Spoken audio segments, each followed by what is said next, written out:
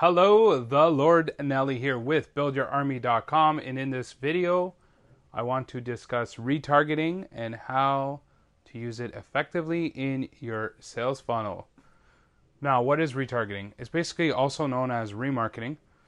Basically, if you run an ad, let's say on Facebook or Google, and that person clicks on your website from the ad to your website, and they don't buy, and they leave your site. What this does, and how it works, is it keeps track of this person as a user.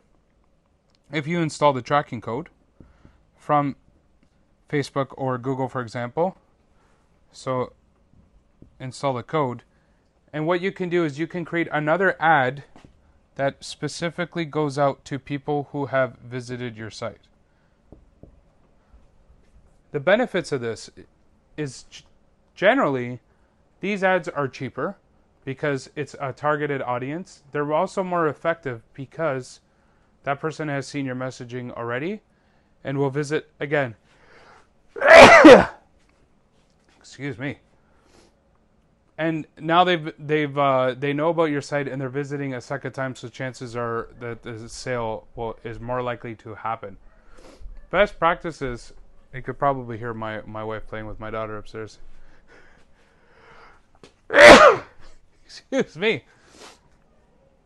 Best practices are basically you can do a special offer for these people who have seen your website but clicked away and didn't buy, or you can give them either a discount or an offer to a product that is available exclusive only to them.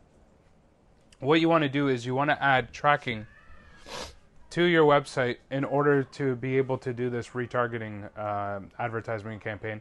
And that's either done through the Facebook pixel, for example, or your Google Analytics code, and then you could set these in motion. So the retargeting is for the same platform as the original ad, and that's how that works. Head on over to BuildYourArmy.com to set up your sales funnel, and then you can use retargeting ads to your site visitors to generate more sales and boost your revenue. Thank you for watching. BuildYourArmy.com. Keep building and enjoy your life.